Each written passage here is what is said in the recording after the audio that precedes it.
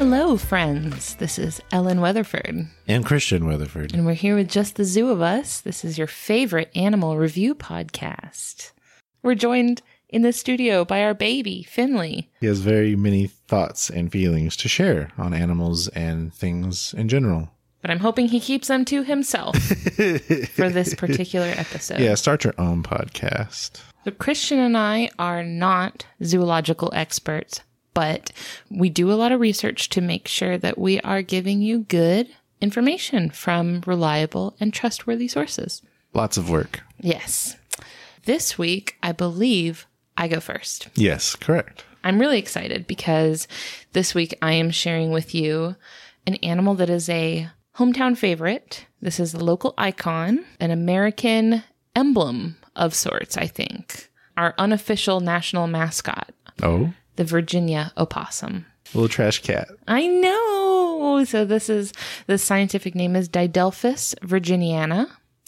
I'm getting my information on this animal from both Animal Diversity Web and Smithsonian's National Zoo. And if you're not from the United States, or I suppose Canada or Mexico, you may not have seen this little dude other than in pictures. You've probably seen pictures. They're a popular internet topic, I think. Yes. Heavy social media presence. They're definite influencers. They're fluffy. They're a little over a foot long from the nose to the butt. So they're roughly the length of a cat, but they have shorter legs than a cat, so they're kind of shorter.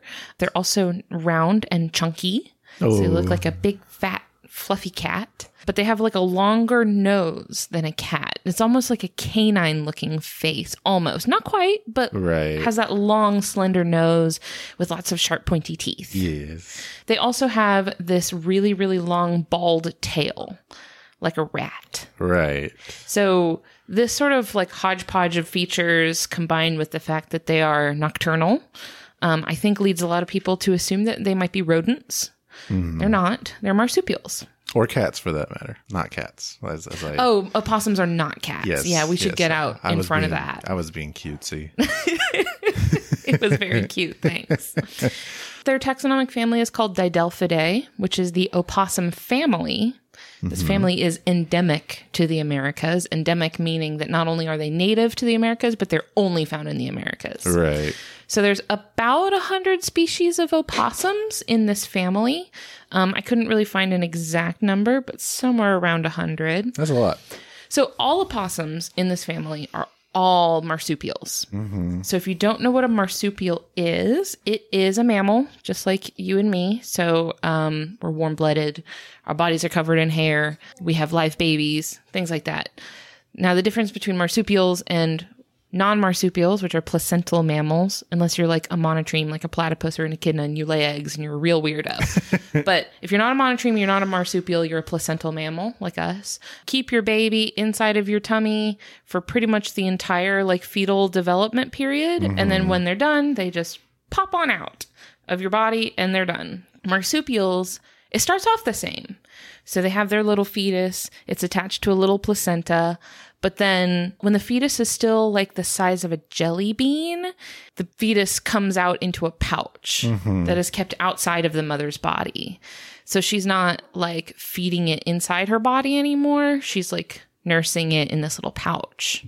Right, because that's where the nipples are, right? Like inside the pouch. Sure. Yeah. So the baby just stays in this little pouch, not connected to the mother's body at all. Right. And as marsupials, their babies are called joeys. Yay. Which I think is really cute. Now, the interesting thing is that there are other marsupials in Australia called possums. They were named after the opossums here, but they're not related. Outside of being marsupials. Okay. Right. They're only like distantly related. Sure. So what had happened was the Europeans that had come to America and found opossums had taken the name opossum from the Algonquin language, the word meaning white animal, like a white animal. So they had this word for this little opossum, which was at the time the only marsupial the Europeans had ever seen.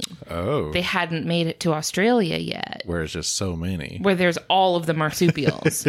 So this was the first marsupial they'd ever seen in their lives. They thought they were just all opossums.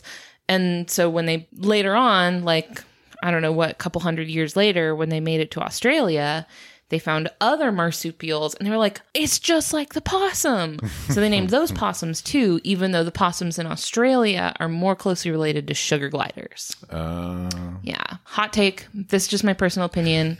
Australian possums are way cuter. They are. I think they're way cuter. Yeah. That's just my personal opinion, though. Please don't at me.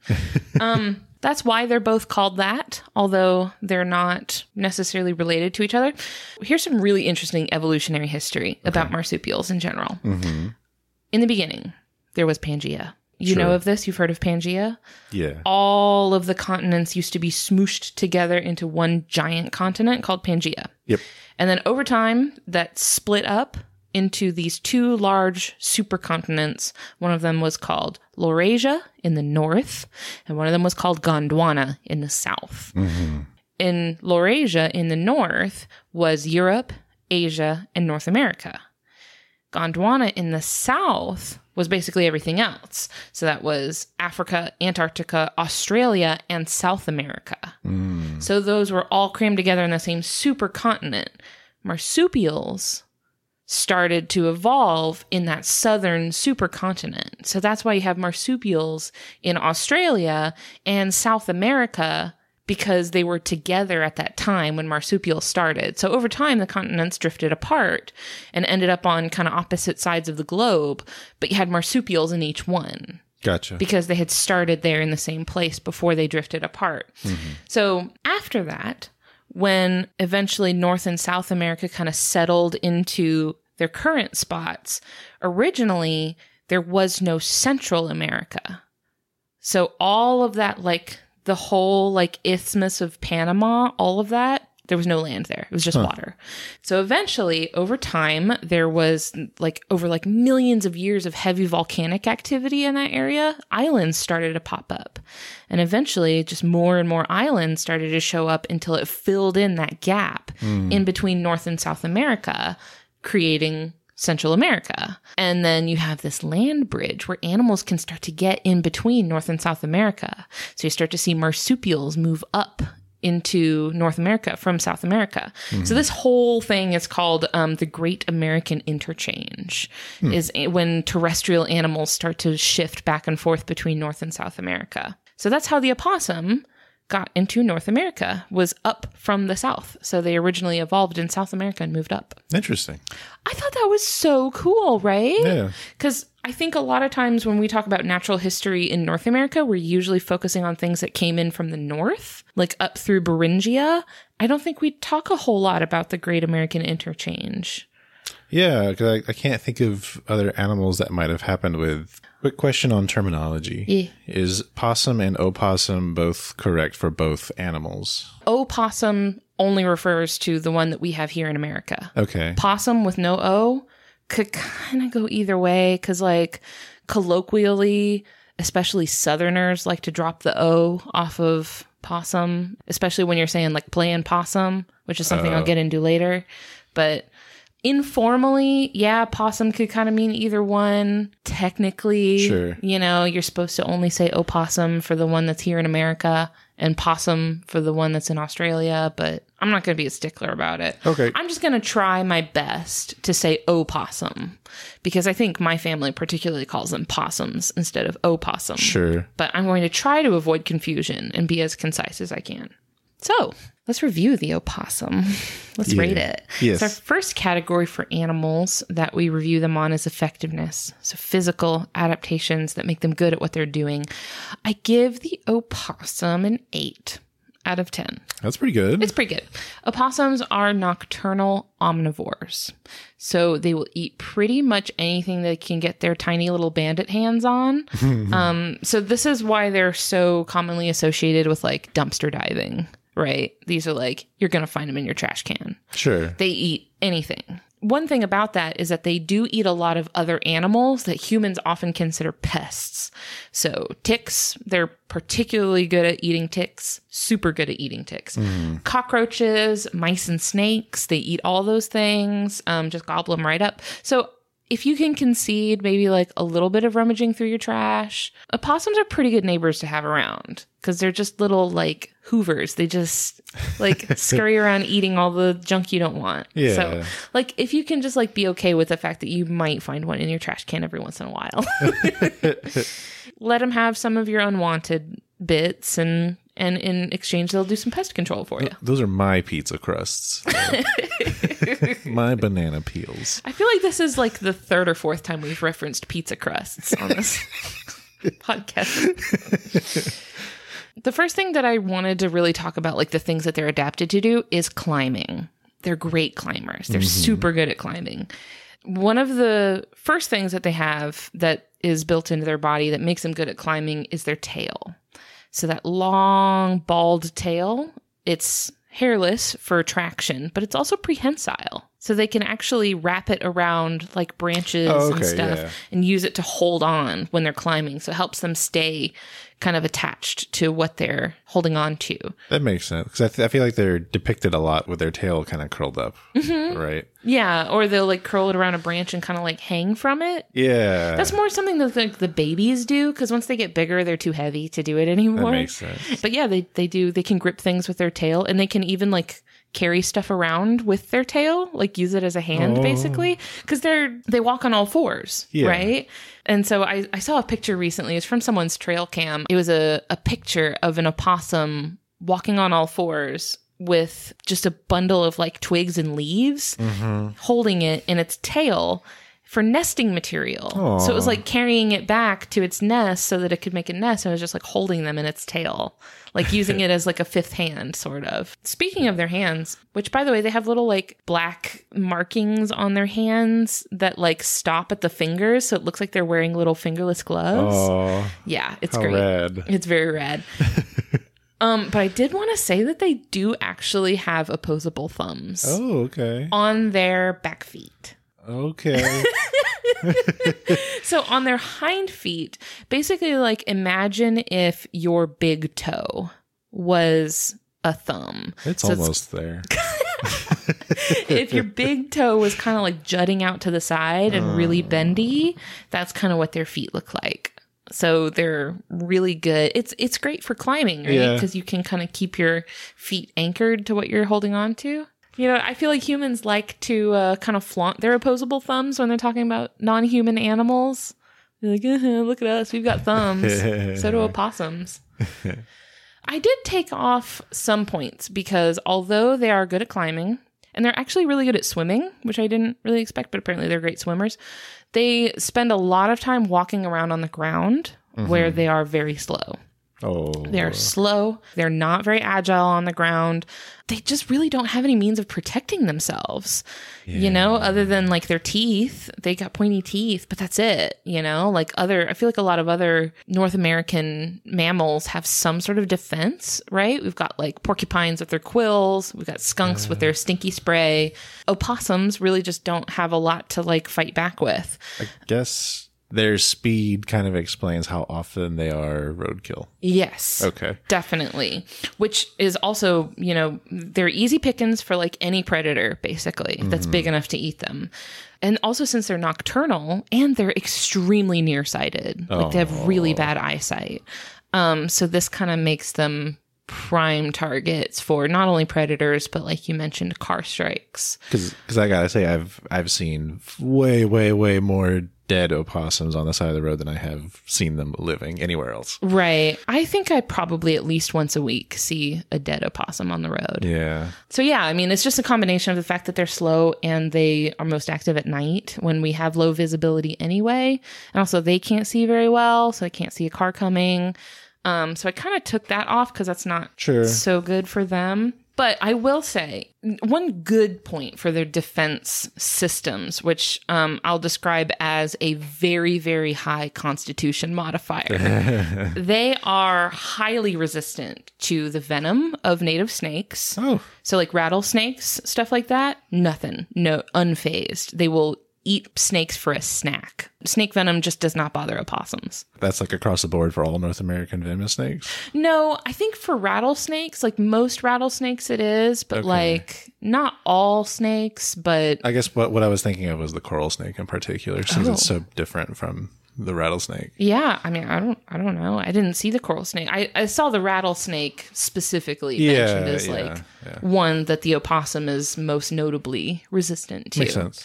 But another one is that they have a lower body temperature than most other mammals.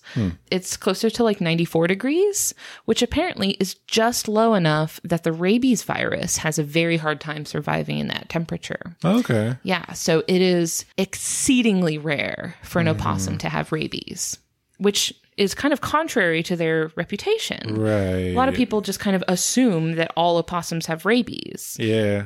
They probably don't. It's not impossible. Any mammal can get rabies. But for opossums, it is extremely rare. It's like they're the least likely mammal to get rabies, which is great because rabies sucks real bad. Like you get rabies, you will pretty much guaranteed to be dead soon. I think there's like one person or something that has ever survived it. Yeah, rabies is nothing to joke with. So I did have to give them points for that they're highly resistant to it, and I think that's very good of them. So the next category that we rate animals on is ingenuity. And this is behavioral adaptations that animals have that make them good at doing things. I give the opossum a 6 out of 10 for ingenuity. Okay. When threatened, their first and basically only line of defense is just acting a complete fool. They just make total goofuses out of themselves. So they just growl and hiss and scream and just basically try to like startle whatever is following them. Yeah. And then kind of an extension of that is what they're known for, playing possum. Right. So this is a behavior that they have that when they're threatened, this is mostly in younger opossums, they will fake their death by falling to the ground. They go completely limp, their tongue's hanging out, all that stuff. And they even secrete a foul-smelling liquid from their butt to make them smell like they're rotting. Yes, it's super gross. So the idea behind it is that a predator who is trying to hunt them might then think twice about eating a prey that's already dead.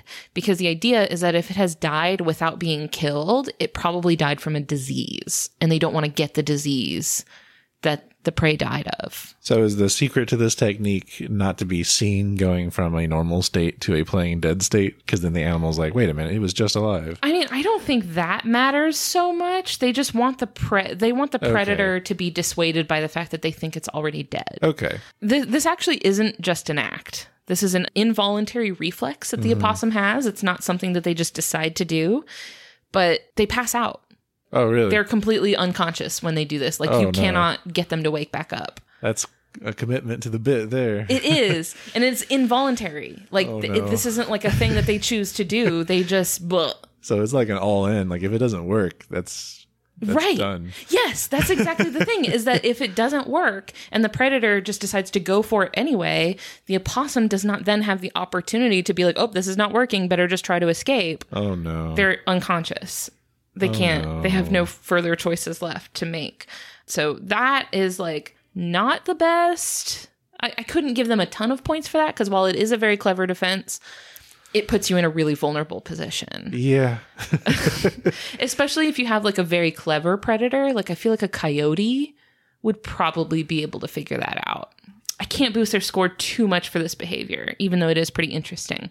Now, one thing I wanted to say is that opossums have the smallest brain-to-body ratio of any mammal. What? Really? They have little teeny brains. Oh, no. Now, their olfactory bulb, which is the part of the brain that processes smell, is bigger than any mammal. Okay. They're tiny brain, but super good at sniffing. They have, like, just allocated all of their brain real estate into sniffing real good. So great at sniffing, maybe not amazing thinkers.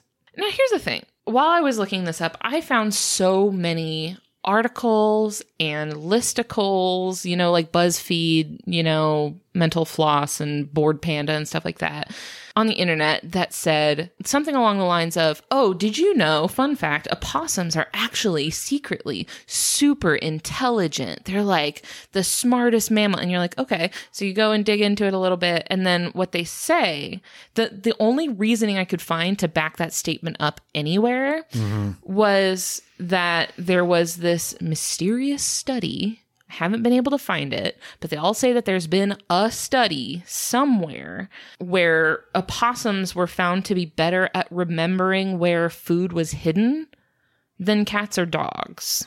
Interesting. Yes. Now, here's the thing. Since I can't find the study, I don't know if they controlled for the fact that opossums are better at processing smell. Right? Like, I have no idea. Like, how were they testing this? How do they know that the opossum was remembering it? Like, how do they know that it wasn't just smelling the food? You know, like, I couldn't find this information anywhere. I did find other studies that tested things like learning in response to stimuli. So like learning, oh, I do this thing, I get a good reward for it. And it put opossums about on par with raccoons and like other animals. So like not necessarily much better off in the intelligence department than other mammals. So I really just can't give them a whole lot of, and anecdotally, I've never heard a story of an opossum doing something particularly clever. Right. So I really can't give them a whole lot for ingenuity. I get it. I get that we're like pro opossum and we want to like ally ourselves with them and boost them up in whatever way they can. They don't have to be smart for us to love them. Yeah. But so, yeah, feel free to at me about this. I can't in good faith give them a very high score because I just couldn't find anything to back that up. If you have like a cool story of an opossum just doing some really awesome, clever thing, please let me know about it. I can't find any. Our last category for animals that we rate them on is aesthetics. This is self-explanatory. This is just how much we enjoy looking at this animal. I'm real curious about what you're going to give this one. I give them an 8. Wow. I think they're really cute. Now, is this purely based on their adult aesthetics? Well, the babies are cuter. I know, that's what I'm saying. Like, is part of this factoring how cute they are as babies? Yes. Okay. Okay, I will give you, they do get less cute as they get older. The babies are super cute, but I think they would have a much different public perception of them if they had fluffy tails.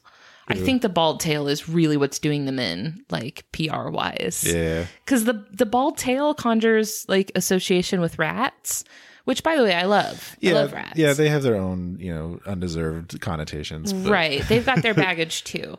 So I really think it's the tail that's throwing a lot of people off. Yeah. But I think opossums are really cute. I think my biggest, pro opossum aesthetic points are, number one, that they're fluffy and it's really cute.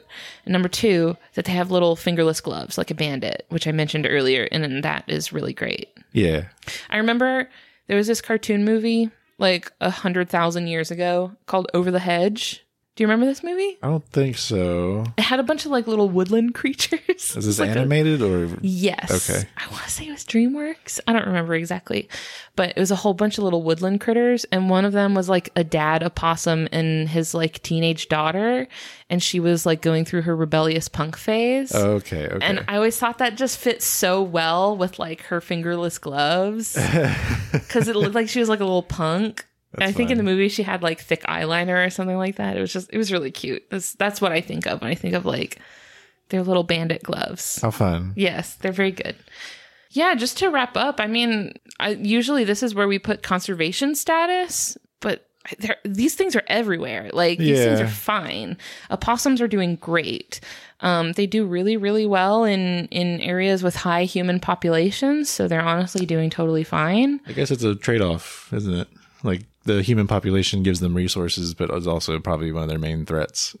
Yeah. But I mean, seems like most things are threats to opossums. It doesn't seem like it's going to take much to take one of these dudes down. Sure. But yeah, they're doing fine. I just really like them. And I think that historically, at least, they've had bad reputations because people assume that they're dirty or that they carry disease or that they will like carry bugs and stuff like that, but it's the opposite. They eat the bugs. They don't carry rabies. Well, almost certainly don't carry rabies. I think that within the last decade or so, like within at least like the younger generations that are growing up now, opossums have much warmer and fonder like connotations. Just people like opossums now. You know what I mean? Yeah. It seems like they have a much better place in society now. Everybody loves opossums these days, which I think is great. So I wanted to voice my opinion on that. I wanted to firmly state my pro-opossum stance. I love opossums, and yeah. Well, very good. I enjoy them too. I'm glad. Before we move on to our next animal, I want to take a quick second to thank our supporters on Patreon who make this podcast possible. This month, I would like to say thank you to Jacob Jones, Jacob Schick, April Kamick, Sarah Peterson, Vikram Baliga, Brendan Everfolly, Brianna Feinberg, Britt Vikstrom, Dalton Weeks, Diane Clare, Julie Gilson, Christina Standers, Patricia Morgan, Paul Chomo, Randall Beeman, and the Mad Scientist podcast. Y'all are the entire reason we are able to do this every week. Thank you. What's your animal this week? The animal I picked for this week is the burrowing owl. I'm really excited. I like these little dudes. They're very cute. Scientific name, Athene cunicularia. What a name. Right? That's beautiful. Cunicularia. Yes. Love it. Athene is a synonym for Athena, the Greek goddess of wisdom, who I believe is often associated with owls in general. I think that owls are usually, in Western culture at least, associated with wisdom. But I'm thinking that the Greek goddess figure in particular, like I'm not very familiar with Greek mythology, but I believe there's a lot of connection there in some way. Sure. Cunicularia is Latin for a miner or burrower. Oh, a miner, like someone who mines. Yes, okay. M-I-N-E-R. Okay. All right. Sometimes called howdy birds. Howdy birds? Because it kind of looks like they nod as a greeting when they're outside their burrows. I guess this comes from cowboys or something. Oh my gosh. Howdy birds. Yes. That's what I'm going to be putting in the episode title. Thank you. I'm getting my information from Animal Diversity Web as well as audubon.org. Very good. And the nationalgeographic.org. Excellent. Yes. So let's talk how big they are. You know, being birds, flighted birds, you can assume they're pretty small. Little. I don't know. I think of owls as being pretty big. Yeah, that's true. So owls have a pretty wide range of sizes, and some of the bigger ones are pretty big. But these are pretty small. Little. So they weigh, as an adult, between 127 to 255 grams, which is 4.5 to 9 ounces. Oh. So less than a pound. So tiny. Now, that doesn't always tell you a lot with flighted birds. Yes. Height-wise, they stand at 19 to 25 centimeters, or 7.5 to 10 inches. Okay. This gives me more information to work off of. And their wingspan is 53 to 61 centimeters, or 21 to 24 inches. So, like many birds, their wingspan is longer than their standing height. Now, where we can find these guys. So, they can be found in lots of the western United States and southwest Canada during their breeding season. Also found in the southwest U.S. and northern Mexico and central and southern Florida during all seasons. Lastly, can be found in central Mexico and some parts of Texas during the winter. Okay. Yeah. So maybe not necessarily where we live, but not too far. We're a little too far north for them for the Florida population. Okay. Yeah. But like if we wanted to, we could go see them. Probably. Yeah. So one of the places you'll hear about finding these guys are in golf courses. Well, they would be right at home. Yeah. Up here in North Florida where we live. Yeah. But I think I'm thinking it's the more southern golf courses that they might have a problem with. Sure. So that being said, they can be found in open spaces with little ground vegetation and few trees. So think farmlands, deserts, grasslands, golf courses. Okay. Yeah. It's all coming together now. So many owls, of course, you'll find them in trees and such. Not these guys. They're usually close to the ground, sometimes inside it. Inside the ground. Yes. It's burrowing owls. I don't think we've ever talked about an owl before. I know, right? Yeah. We're so deep in the game and we haven't talked about an owl yet. That's wild. So just kind of give you some background context. An owl is a kind of bird of prey, right? So they eat meat and a lot of times other birds. They usually have sharp talons. They can fly. Something that separates them from other birds, though, is an aesthetic thing, in my opinion, is their faces are flat and squat. Well, like the eyes are facing forward. Yeah, rather completely than like forward. Yeah. Which has a lot to do with its vision that I'll talk about here soon. Ooh, very good. Yeah. That's something you think about with owls a lot is like their eyes. I think they're heavily associated with like... Yeah, because they're on a flat face and they're pointed in the same direction and they're big. Mm-hmm. And then a little beak. Like when you think of like a bird of prey, yeah, you might think of like a hawk or an eagle. Which it has the beak there. It's just if anatomically speaking, it's a lot of it is pushed back into the skull and hidden behind the feathers and such. Creepy. Yeah. But it's there. It's there. Taxonomically, they belong to the family Strigidae, which are also known as the typical owls. Typical owls. Yes. There's over 190 species in that family. There's 2 families of owls. The other family is the Titonidae, or the barn owls. Yeah. And they're both perfect. A notable evolutionary relative of this family is the snowy owl. Oh, really? Yes. That's funny. For fans of the Harry Potter movies and books, this was the species that Hedwig was, I believe, but don't quote me on it. You know, that kind of makes sense because snowy owls are also, I think, big ground dwellers. Like, they're also owls that you would find typically on the ground. I'm not sure, because I feel like anything I've ever seen about snowy owls is always some documentary with them snatching a mouse off of a freshly fallen snow field. It's like there's only the one video that like every documentary has to share. So like you'll see this trail of like a mouse hopping along snow and then suddenly no more trail and some marks of feathers on the ground. And then nothing else. Well, I've seen recently there was a snowy owl in Central Park, and there was a big, like, it was in the middle of like a gated off area. Oh yeah. And like hundreds of people gathered to like take pictures of the snowy owl. They're big and beautiful too. Mm-hmm. Yeah. Gorgeous. So in general, owl taxonomy is confusing. Great. Because owls and falcons were once considered superfamilies of a single order, but that has changed as time has gone by. So it wouldn't be taxonomy without some sort of bizarre twists and turns. Yeah, it got really deep, and I decided not to go that far into it. Sometimes you gotta just pull the trigger. Sometimes you gotta be like, you know what? It's not worth it. Yep. So getting right into it, starting with our first category of effectiveness, I'm giving them an 8 out of 10. So first I want to talk about their eyesight. So a lot of this is true for all owls. Like we've said, they have forward-facing eyes and they have binocular vision. So meaning, you know, their eyes are pointed in such a way where they can have depth perception within the range of binocular vision. We have this, and lots of other animals do. Here's what I found really interesting is their eyes are not true eyeballs. What? They're more cone-shaped. Like the eye itself is more cone-shaped. Eye cones? And they do not move. Really? They are constantly pointing forward, and that's the only way they can point. One option. Yes. So like our eyeballs can move in their sockets, sure, you know, in many angles, but theirs cannot. So they have to move their whole head. Yes. That's where, okay. That's where that's coming in then. Yes, all correct, right. Correct. So like you said, they make up for that with how far they can turn their head. They have 110 degrees of vision horizontally, but only 70 degrees of that is binocular. Yeah.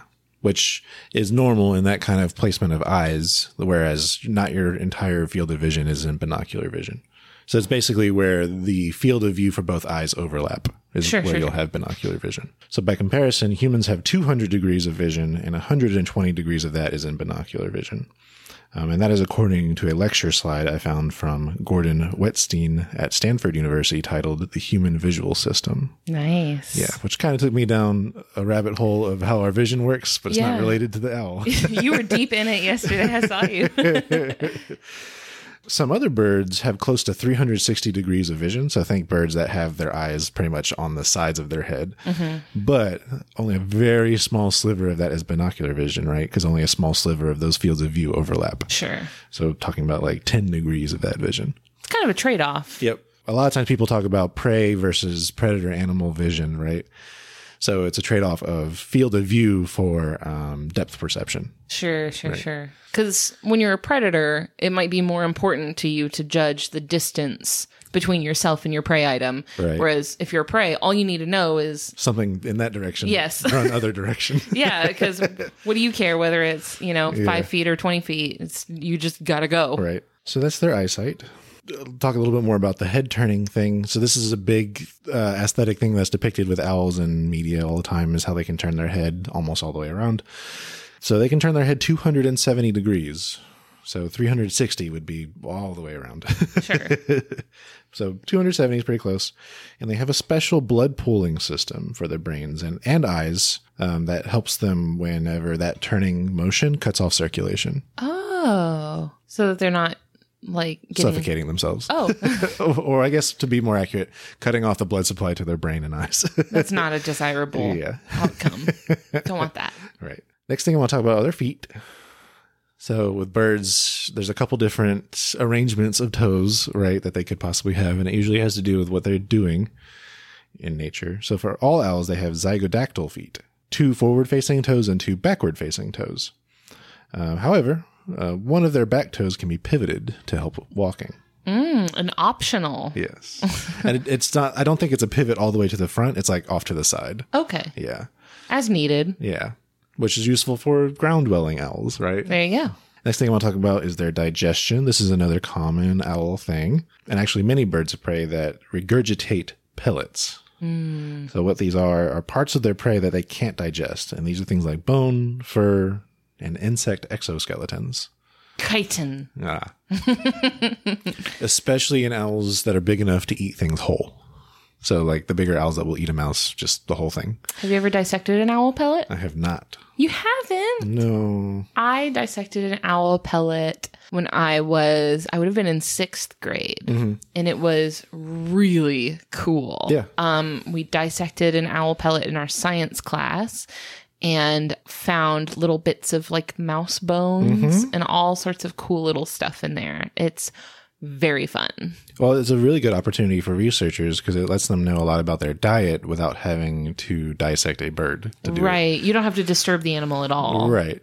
Actually, way back when we talked about the mole, that one, I think the golden mole. Oh, yeah. There was a related species of mole that scientists only knew exist because of owl pellets. So they were finding its remains in pellets. Owls are better at finding them than we are. I think they were owls. They might have been another bird, but that's like what you think of. You think of owl pellets, I think. Yeah. Because they're common. I feel like that's a common little like science experiment for kids' science classes. Sure. It's a little yucky, but like it's a good intro to this is what it's like to do field research. Right. And you don't have to come to terms with, mortality. Cutting into a dead animal. Yeah. Right? I mean, you're still dealing with dead animal remains, but much farther dead, I think. It fits into the circle of life a lot more in a way that is palatable for us. Yes. It's closer to poop than anything. And their lifespan, they have 6 to 8 years in the wild and up to 10 in captivity. Okay. And lastly, of course, flight. They are capable of flight. Huge advantage. Now, you said that they're burrowing. Yes. So they live underground? Do they live underground? Do they live in trees? So that is more in my ingenuity section. Oh, okay. Yeah. I won't spoil it then. So speaking of which, ingenuity. Yes. Also an 8 out of 10. The first thing I want to talk about is, unlike many owls, they are diurnal. Okay. So they do not live sorry. They cease to exist at night. Shut up. They are not awake at night. Correct. Is what I meant. Right. So they're awake during the day. However, their hunting is concentrated around the times of sunrise and sunset. And then the big one is their burrowing. So they will use the abandoned burrows of other animals.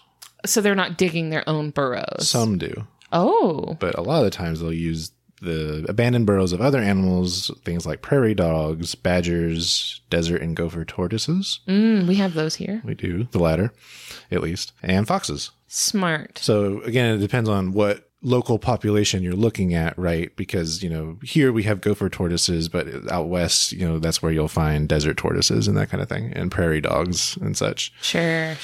But that's a good idea to use a burrow that's already there. Yes. Yep.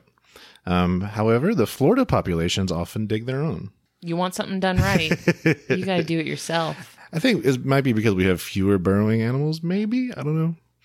We have a lot of little dudes that dig in the ground. We got tortoises, right? We got armadillos. That's true. We've got other things, probably. Their burrows are often 3 to 3.7 meters in length, or 10 to 12 feet. Wow. That's quite a lot of space for a little dude. And they're angled downward and curved so that sunlight can't reach the bottom. They want to live in the dark. Yes. Oh, okay. Or somewhere to get away from the sun, at least. Okay. Well, in Florida, that's very valuable. Yeah. So the eggs are laid in the bottom of these burrows. Good idea. The males usually hunt to feed himself and the female, while the female is usually taking care of the eggs and young. The female won't go too far until the young can self-thermoregulate. Oh, so until it can kind of keep itself warm. Yeah. Okay, that makes sense.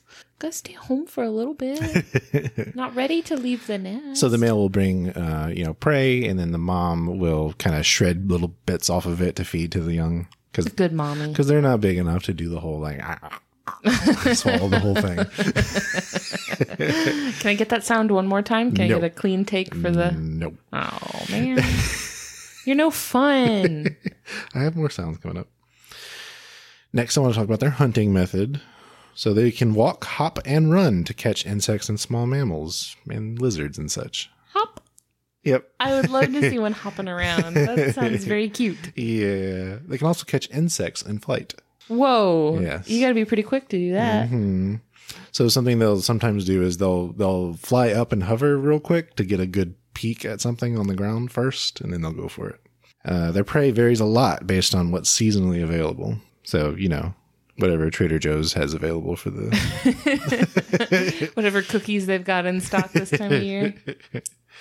The Red Delicious apples when they're in season. So while they are themselves predators, they are also preyed upon by other birds of prey, of course, foxes and coyotes, things like that. I'm not surprised by that. No, they're small. Yeah. They have hygiene. They have hygiene? Yes, they will bathe in a puddle or even the rain. That's so delightfully charming. Yes. Their young are often referred to as owlets. Just like in PJ Masks. So when they're bathing, you could call them a moist owlet. Oh, okay.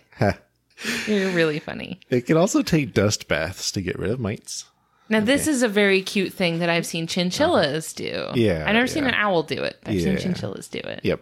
Very good. Final thing I wanted to talk about is communication. They communicate via vocalizations and also bill snapping and wing flapping for distress. Oh, no. Help. Now, here's where they differ from, I guess, the mainstream view of owls. They don't really do a hoot. They do, or the hoo. Oh, man. That's a really good sound. They do more of a coo kind of call. And that's even better. I have a recording that for you to listen to, and if you want, you can cut in it later. Okay. That was not the owl. That was Finley. Here it is. He sounds like he's laughing, doesn't he? Yeah. Sounds like a hyena. So that's their call. No, Christian, just in case the microphone didn't pick that up, can I get, no. Can you please? There's a link in my notes document that you have access to. You coward!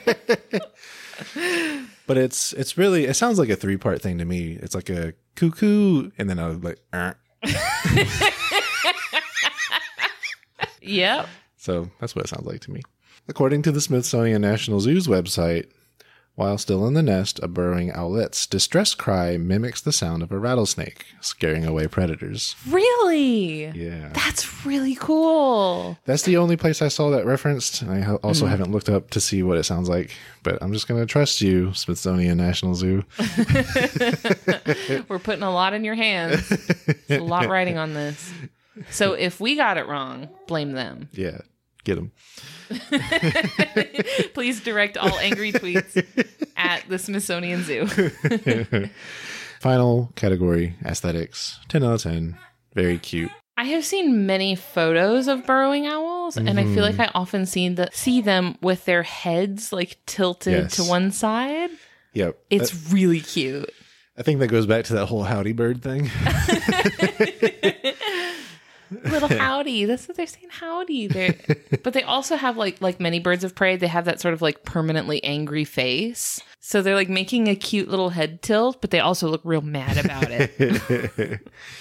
Very good. That's all I had, really. Very cute, 10 out of 10. Excellent. I'm just now realizing I didn't really explain their coloration or anything, but they're mostly brown and white with a squat beak. They look sandy, right? Yeah. They look right at home in a desert environment. Their conservation status is of least concern. Their main threats are loss of habitat, but some human encroachment, like deforestation and creating pasture land, actually expands their habitat. How so? Because they don't live in forests, right? Oh, or in trees. Okay. So when they knock down a forest and now there's pasture land, they're like, oh, perfect.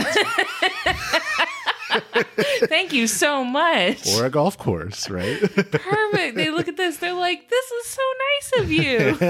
You did this for me. So you don't often see this, right? Because that's often the nail in a coffin for many animal species. So I thought that was interesting. And my final little tidbit, per the Audubon website, a group of owls is called a parliament. This originates from C.S. Lewis's description of a meeting of owls in the Chronicles of Narnia.